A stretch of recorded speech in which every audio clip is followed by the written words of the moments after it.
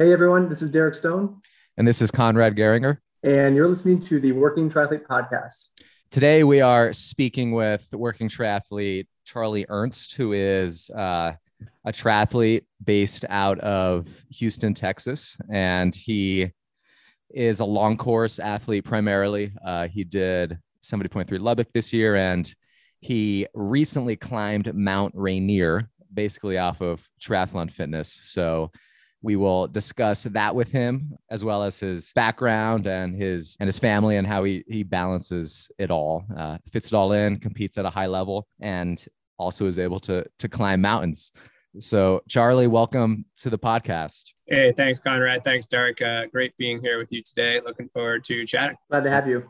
Absolutely. No, thanks for joining us. So I know that you have a sporting background. I think you grew up playing sports, and you specifically have a swim background. So could you just kind of talk about where you're from and sort of what got you into triathlon? Yeah, sure. So, grew up in northern New Jersey, and my parents had me swimming and skiing before I could walk. Stayed in swimming basically the whole career through high school, then into college. Up at Cornell, swam D1 there. Yeah, so swimming kept me honest. Double sessions every day, and no time to get in trouble. Just enough time to do your schoolwork and move on. So swimming background, and started my working career in New York at a hedge fund, and 100-hour weeks there sort of burned me out. So moved out to LA, living on the beach there. So doing real estate investment banking in Los Angeles. It's a pretty prime place to swim, bike, and run right on the sand there of LA. Got into triathlon just loosely, and really enjoyed the bike aspect of it, and just being able to cruise up and down Pacific Coast Highway, and started picking it up that way. So had some buddies doing it, and got into a sprint triathlon and built my way up. Done a couple Ironmans, and built up to a double Ironman and some ultra distance events. So just constantly trying to sort of push the boundaries on where I could get to. But recently just had given it up. Well, not given it up. Other priorities sort of took over with family, married. Rachel actually is coached by Derek. So I guess we're completely in the working triathlon family. We decided that we wanted to sort of whip ourselves back into elite shape. And so I started getting back into it, and happy with the progress thus far that Conrad's brought through. And you swim doubles, and just for the context of the triathletes, I think it's always interesting to hear about like a single sport athlete and what they were putting in, like a time base or yardage. And do you want to reflect on like what type of volume you're putting in each day and week, and then also maybe some PRs in the water? Growing up, I mean, through high school, it'd probably be Monday, Wednesday, Friday. We'd go from 5 a.m. to 7 a.m. And then Monday through Saturday, it'd be an evening practice also. So call it, 6 to 8 or 5 to 7 type of thing. So, probably 12, 15 hours, 16 hours a week of swimming. High school, I was sort of mid-distance, but getting into college sort of morphed into a sprinter. Watching the Olympics, you see some of these guys, every race comes down to the last 50. So I said, well, why am I going to swim 500 or 1,000 yards before sprinting the last 50? Let's just get up and do it now and be done.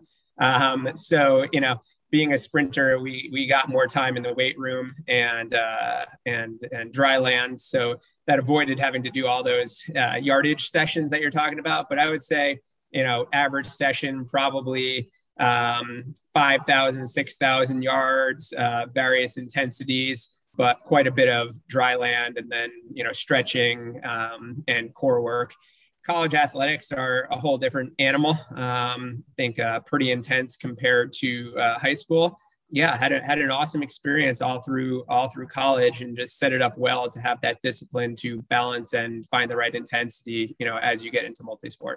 Swimmers definitely often make great triathletes. And I think part of that is, apart from having one of the disciplines sort of in the bag, it's the mental strength that swimming requires. I think the session specifically, the type of volume that a lot of pure swimmers tolerate and just get used to, it transfers really well over to triathlon. Just that mental toughness, the ability to look at that black line for hours each day. And it also, I found that swimmers, they tend to love indoor riding, and they tend to tolerate large sessions with ease.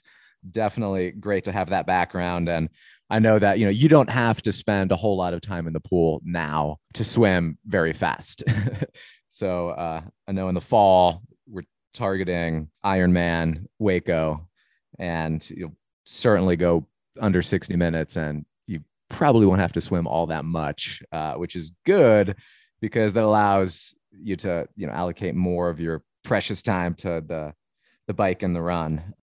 So this year so far, you've had a couple races, and the most recent one was 70.3 Lubbock.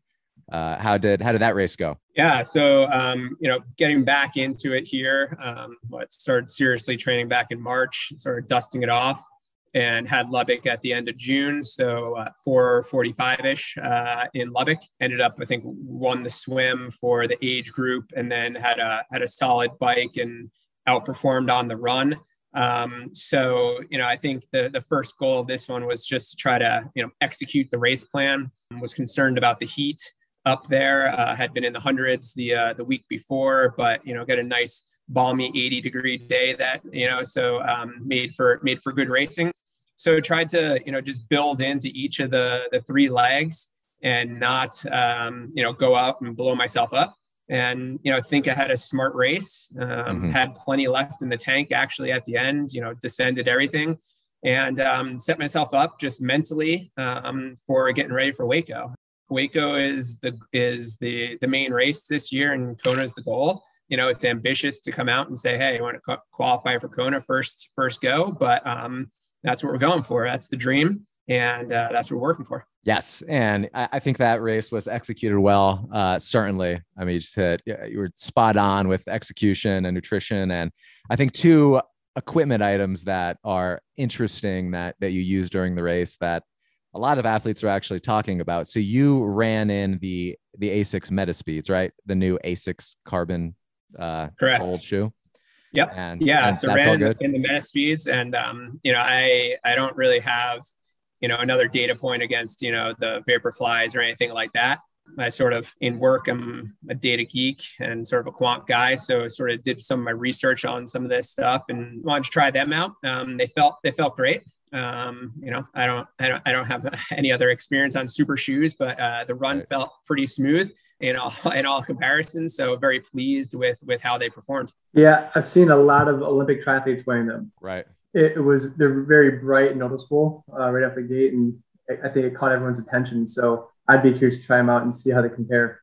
You were an early adopter of those, I would say. I would say like 2 weeks after they were released, they were like, well, we should give these a shot. And since then, Christian Blumenfeld, he won the Olympics in them. And I think some road races, world records were set in them, weren't they? So, yeah. And then I know Sarah Hall was running them, a few others. So, with such the gaudy orange color, it forces you to run fast. Otherwise you sort of look like a fool if you're running them, or if you're walking in them. So but they felt pretty good. And you also tried out the new Rudy Project helmet, right? The wing. Yeah, so I went with the wing also. I had liked Rudy Project all the way back from when I started triathlon. Just thought they were a great company, sort of like their aesthetics, like their brand.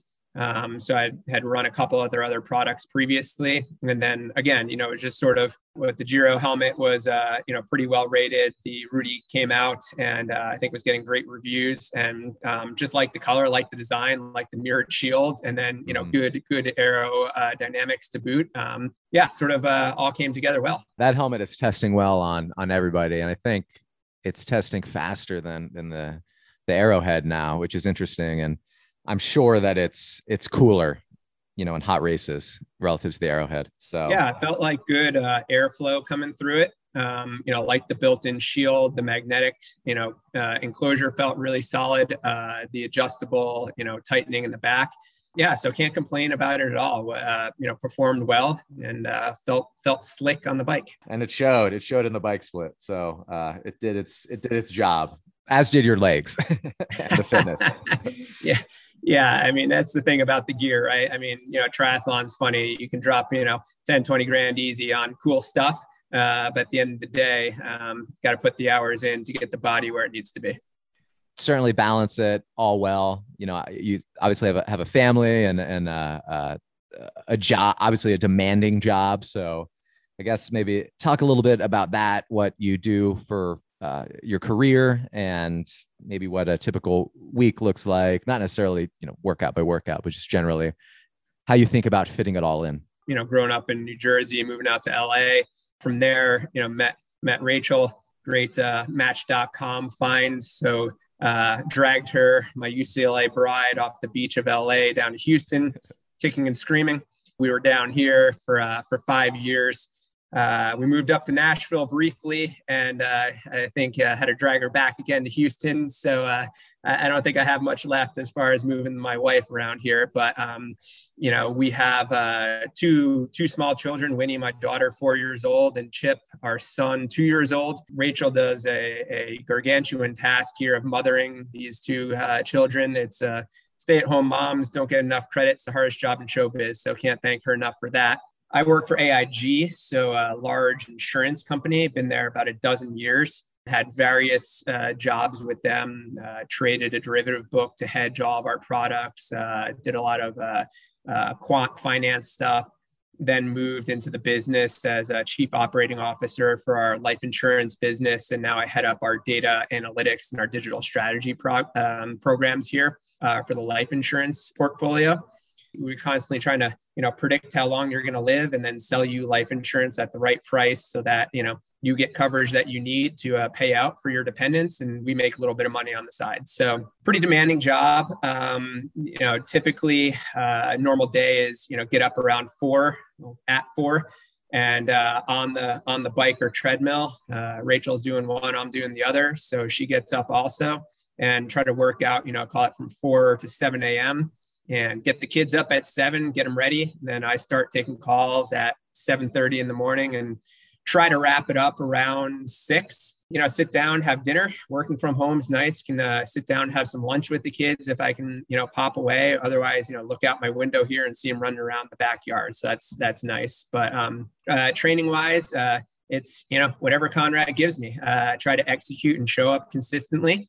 I think we've been logging 10, 12, 13 hours a week type of thing right now, and starting to ramp up a little bit more for Waco.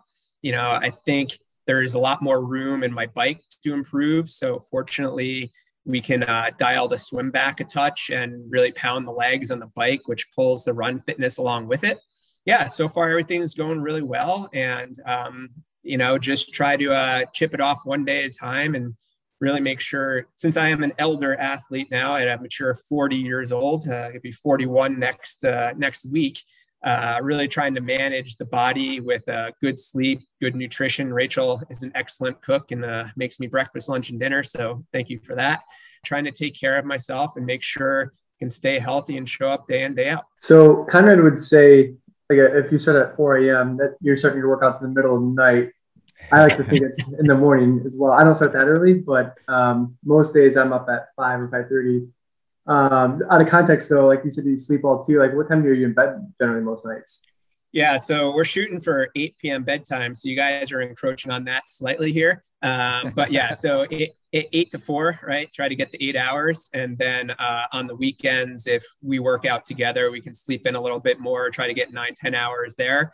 Being young parents, you don't have a social life anyways. It revolves around the kids. So getting the kids in bed at 7 and getting them up at 7, they don't sleep in. So if you want to get rest, you got to go to bed early with them. So fortunately, we've done a good job sleep training them, and they are sound sleepers through the night. So they don't really wake us up. Sacrifice social life, sacrifice TV, drinking, whatever it is. And, make sure you get in the sleep and the nutrition to turn it around day in, day out. I think that is hopefully motivating and inspiring to hear for a lot of athletes, just that you're able to execute all of that. And that's kind of what Working Triathlete is all about, just kind of optimizing training so that you can thrive in all domains. And waking up early is definitely essential for that. And it just requires discipline, obviously, which you have, because you have goals and, and you're executing everything well, including climbing mountains. So, you climbed Mount Rainier, was it two weeks ago now? Yeah. So Mount Rainier started as a 40th guy's birthday bash. So myself, I have a younger brother, 2 years younger than me, and we had a bunch of our high school, college friends come out. And we were supposed to go last year, but COVID obviously put a wrench in that. And so we pushed it to this year. So yeah, really wanted just to get the guys together and do something other than, let's go to Vegas or let's do something else, corny, and decided to push ourselves and try something different. I guess I did a little bit, but no one other than me had any mountaineering background. I'd climbed Mount Kilimanjaro in Africa previously, did a little bit of, I've traveled around the world a little bit, been down to Antarctica and climbed down there, and in Peru and in Ecuador and Southeast Asia, things like that. Wanted to get the gang together to do something that was a stretch, but not unobtainable. Had an awesome trip up to Seattle and went out and climbed with RMI, Rainier Mountain Guides, I guess it is. And fantastic company. They do about 50% of the climbs out there. Super professional. Really do a great job of showing you the ropes. The first day is you pick up your equipment. They show you how to use everything. The second day you go out onto the mountain and you learn how to put on your crampons, use your ice axe, attach your ropes together, and get some a half day or really a full day of I'll call it basic training, and then you go and start climbing. And Rainier is a great mountain. It's the 5th highest mountain in the U.S. at 14,500. Mount Whitney's the highest. Climb that. That's more of a hike. So Rainier is actually famous because of its high prominence.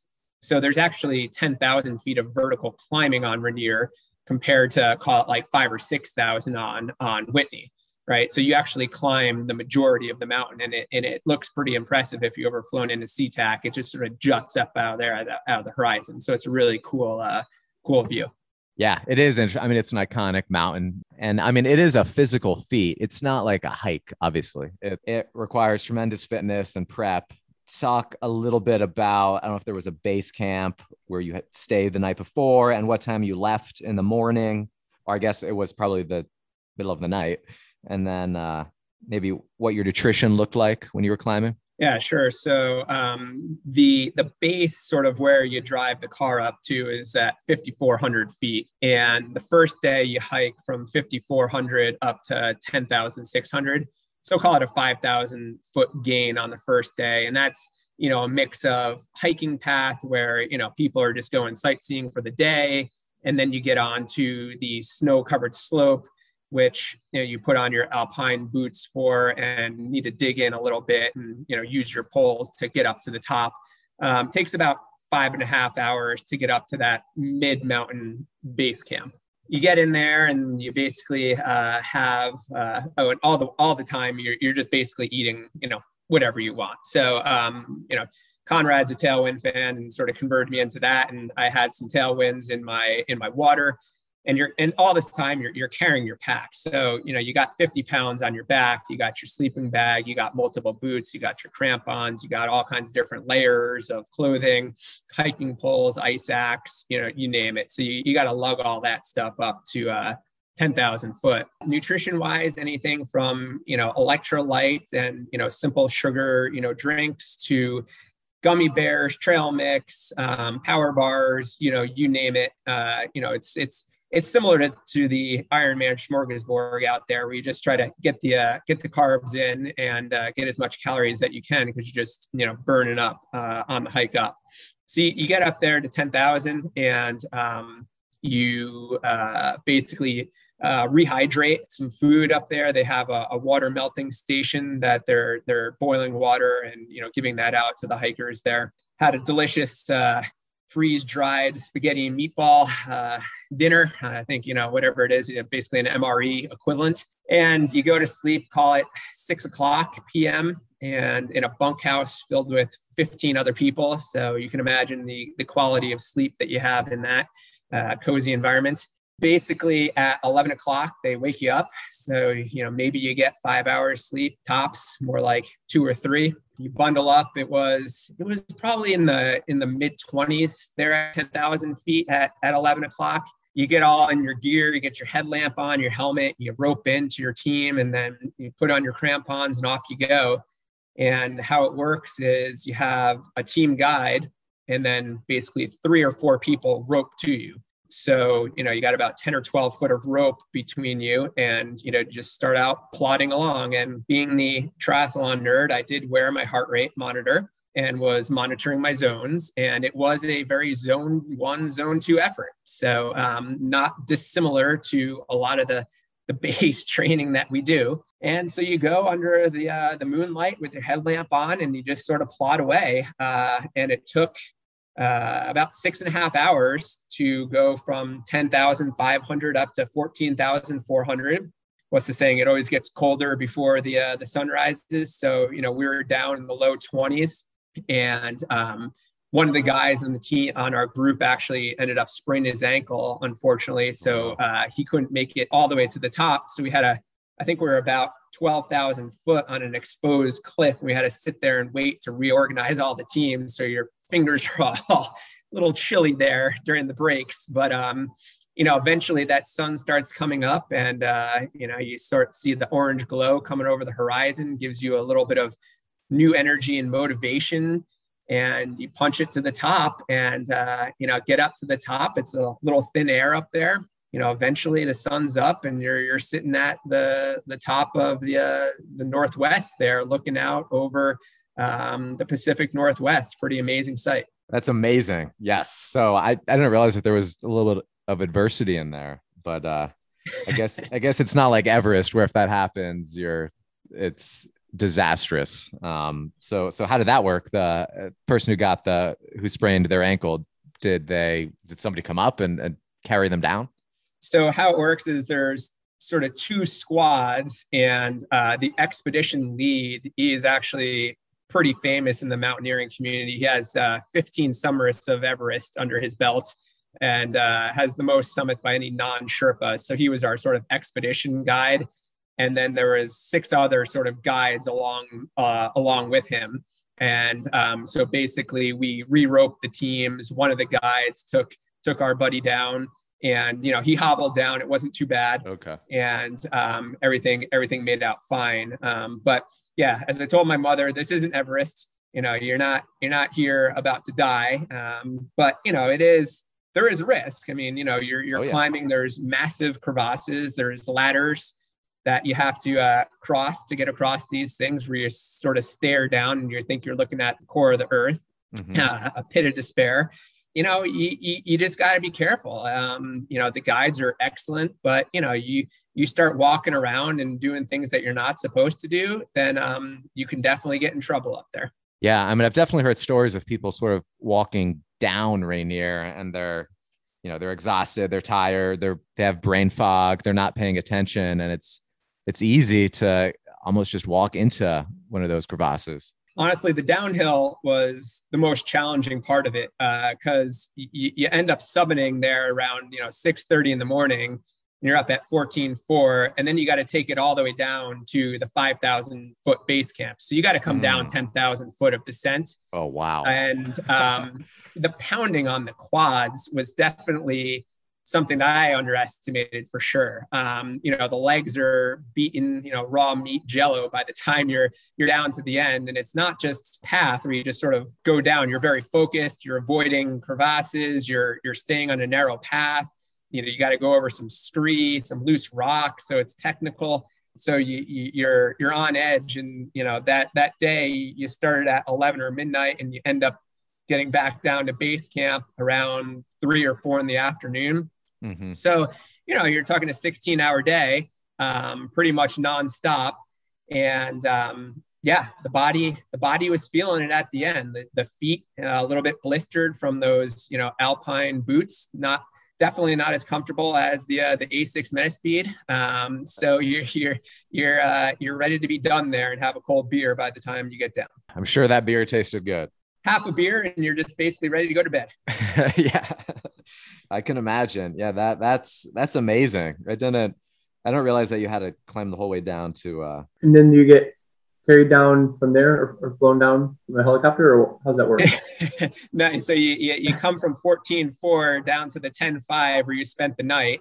Okay. And you pick up the rest of your belongings. So your pack to the summit was lighter. It was like only 20 pounds. You come back down there, sense. Grab a little bit more food, a little bit more water, then you come all the way back down to the 5,400 elevation level with all your gear. And then, your shuttle picks you up there and drives you back down to the town of Ashford. So we didn't go from ground zero to 5,400. So I guess we skipped a little bit of it. Right. But, that's pretty much how all these tours go.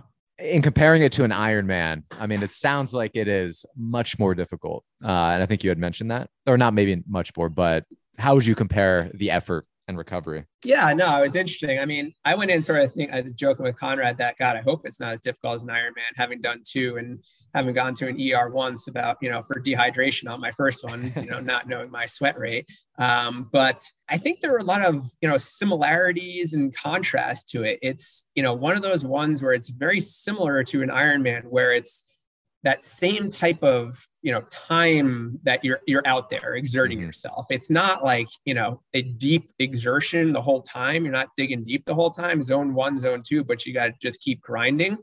And, the other thing that was sort of interesting is that there's a lot of things that are out of your control, very similar to, an Ironman race. You can't really control the weather. You can't really control your equipment. You can't really control, how you're going to feel, your GI from your dehydrated meatballs, that, are giving you GI distress, or, whatever you're happening out in the course with your gels or anything like that. So there are a lot of similarities in that mental aspect of just, clear head, focus in on the task at hand and just, get it done. But I think the real difference for me was just the risk profile. I mean, at least when I race Ironman, I'm not really, thinking life or death per se. I mean, I guess, on those open bike courses that you got to watch out for the oncoming traffic. But, the edge of a mountain, just being on there and, watching the planes fly up under you, taking off from SeaTac, you're someplace that maybe you're not supposed to be per se. That was interesting. The team component,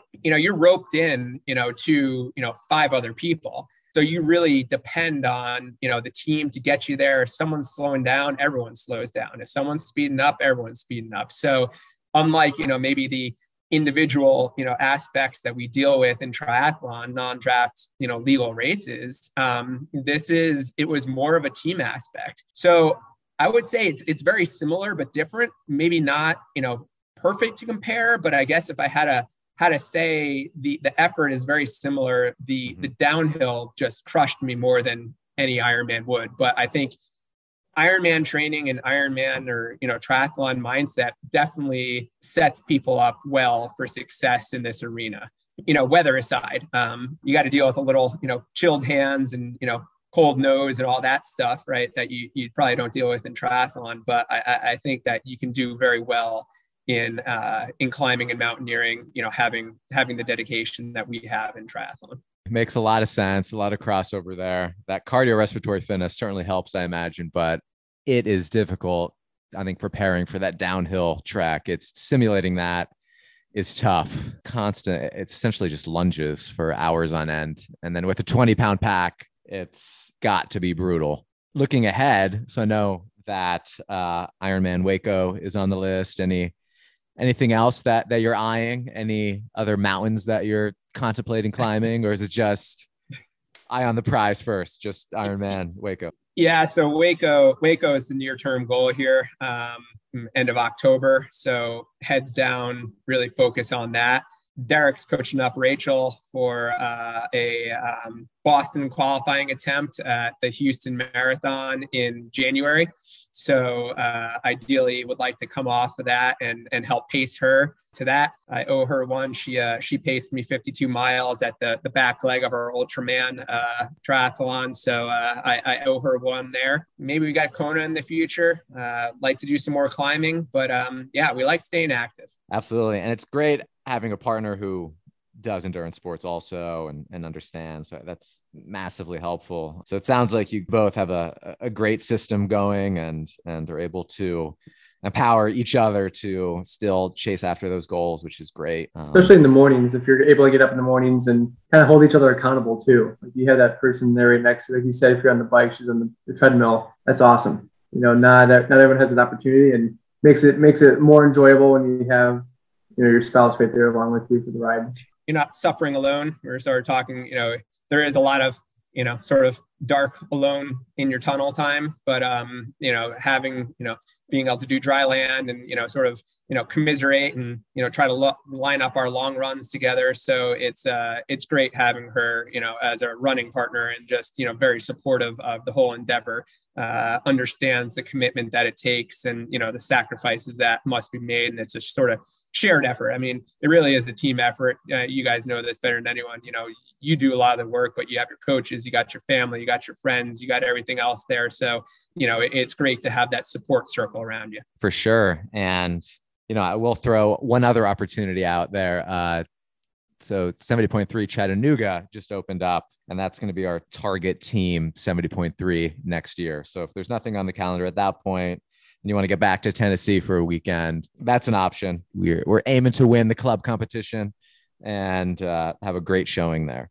So awesome. Yeah, no, definitely would like to talk, 2022 calendar here and how all that develops. I'm fearful if I bring Rachel back to Tennessee, I may not be able to get her to leave. So, but no, joking aside, it's a beautiful state and super jealous that you guys are all up there. Sounds like the perfect opportunity to come back then. Exactly. Thanks for hopping on this podcast. I think this was incredibly interesting. I think a lot of people are going to find, good tidbits of wisdom in here and also just enjoy listening to the adventure you had. So yeah, thanks very much for having me. Really appreciate the time and appreciate, Conrad, all the help that you've structured and given me in the endeavors here. And Derek, thank you on behalf of Rachel. I know that she enjoys working with you as well. It speaks highly of your system. So, hats off to you guys for doing a great job and running a class act of an organization.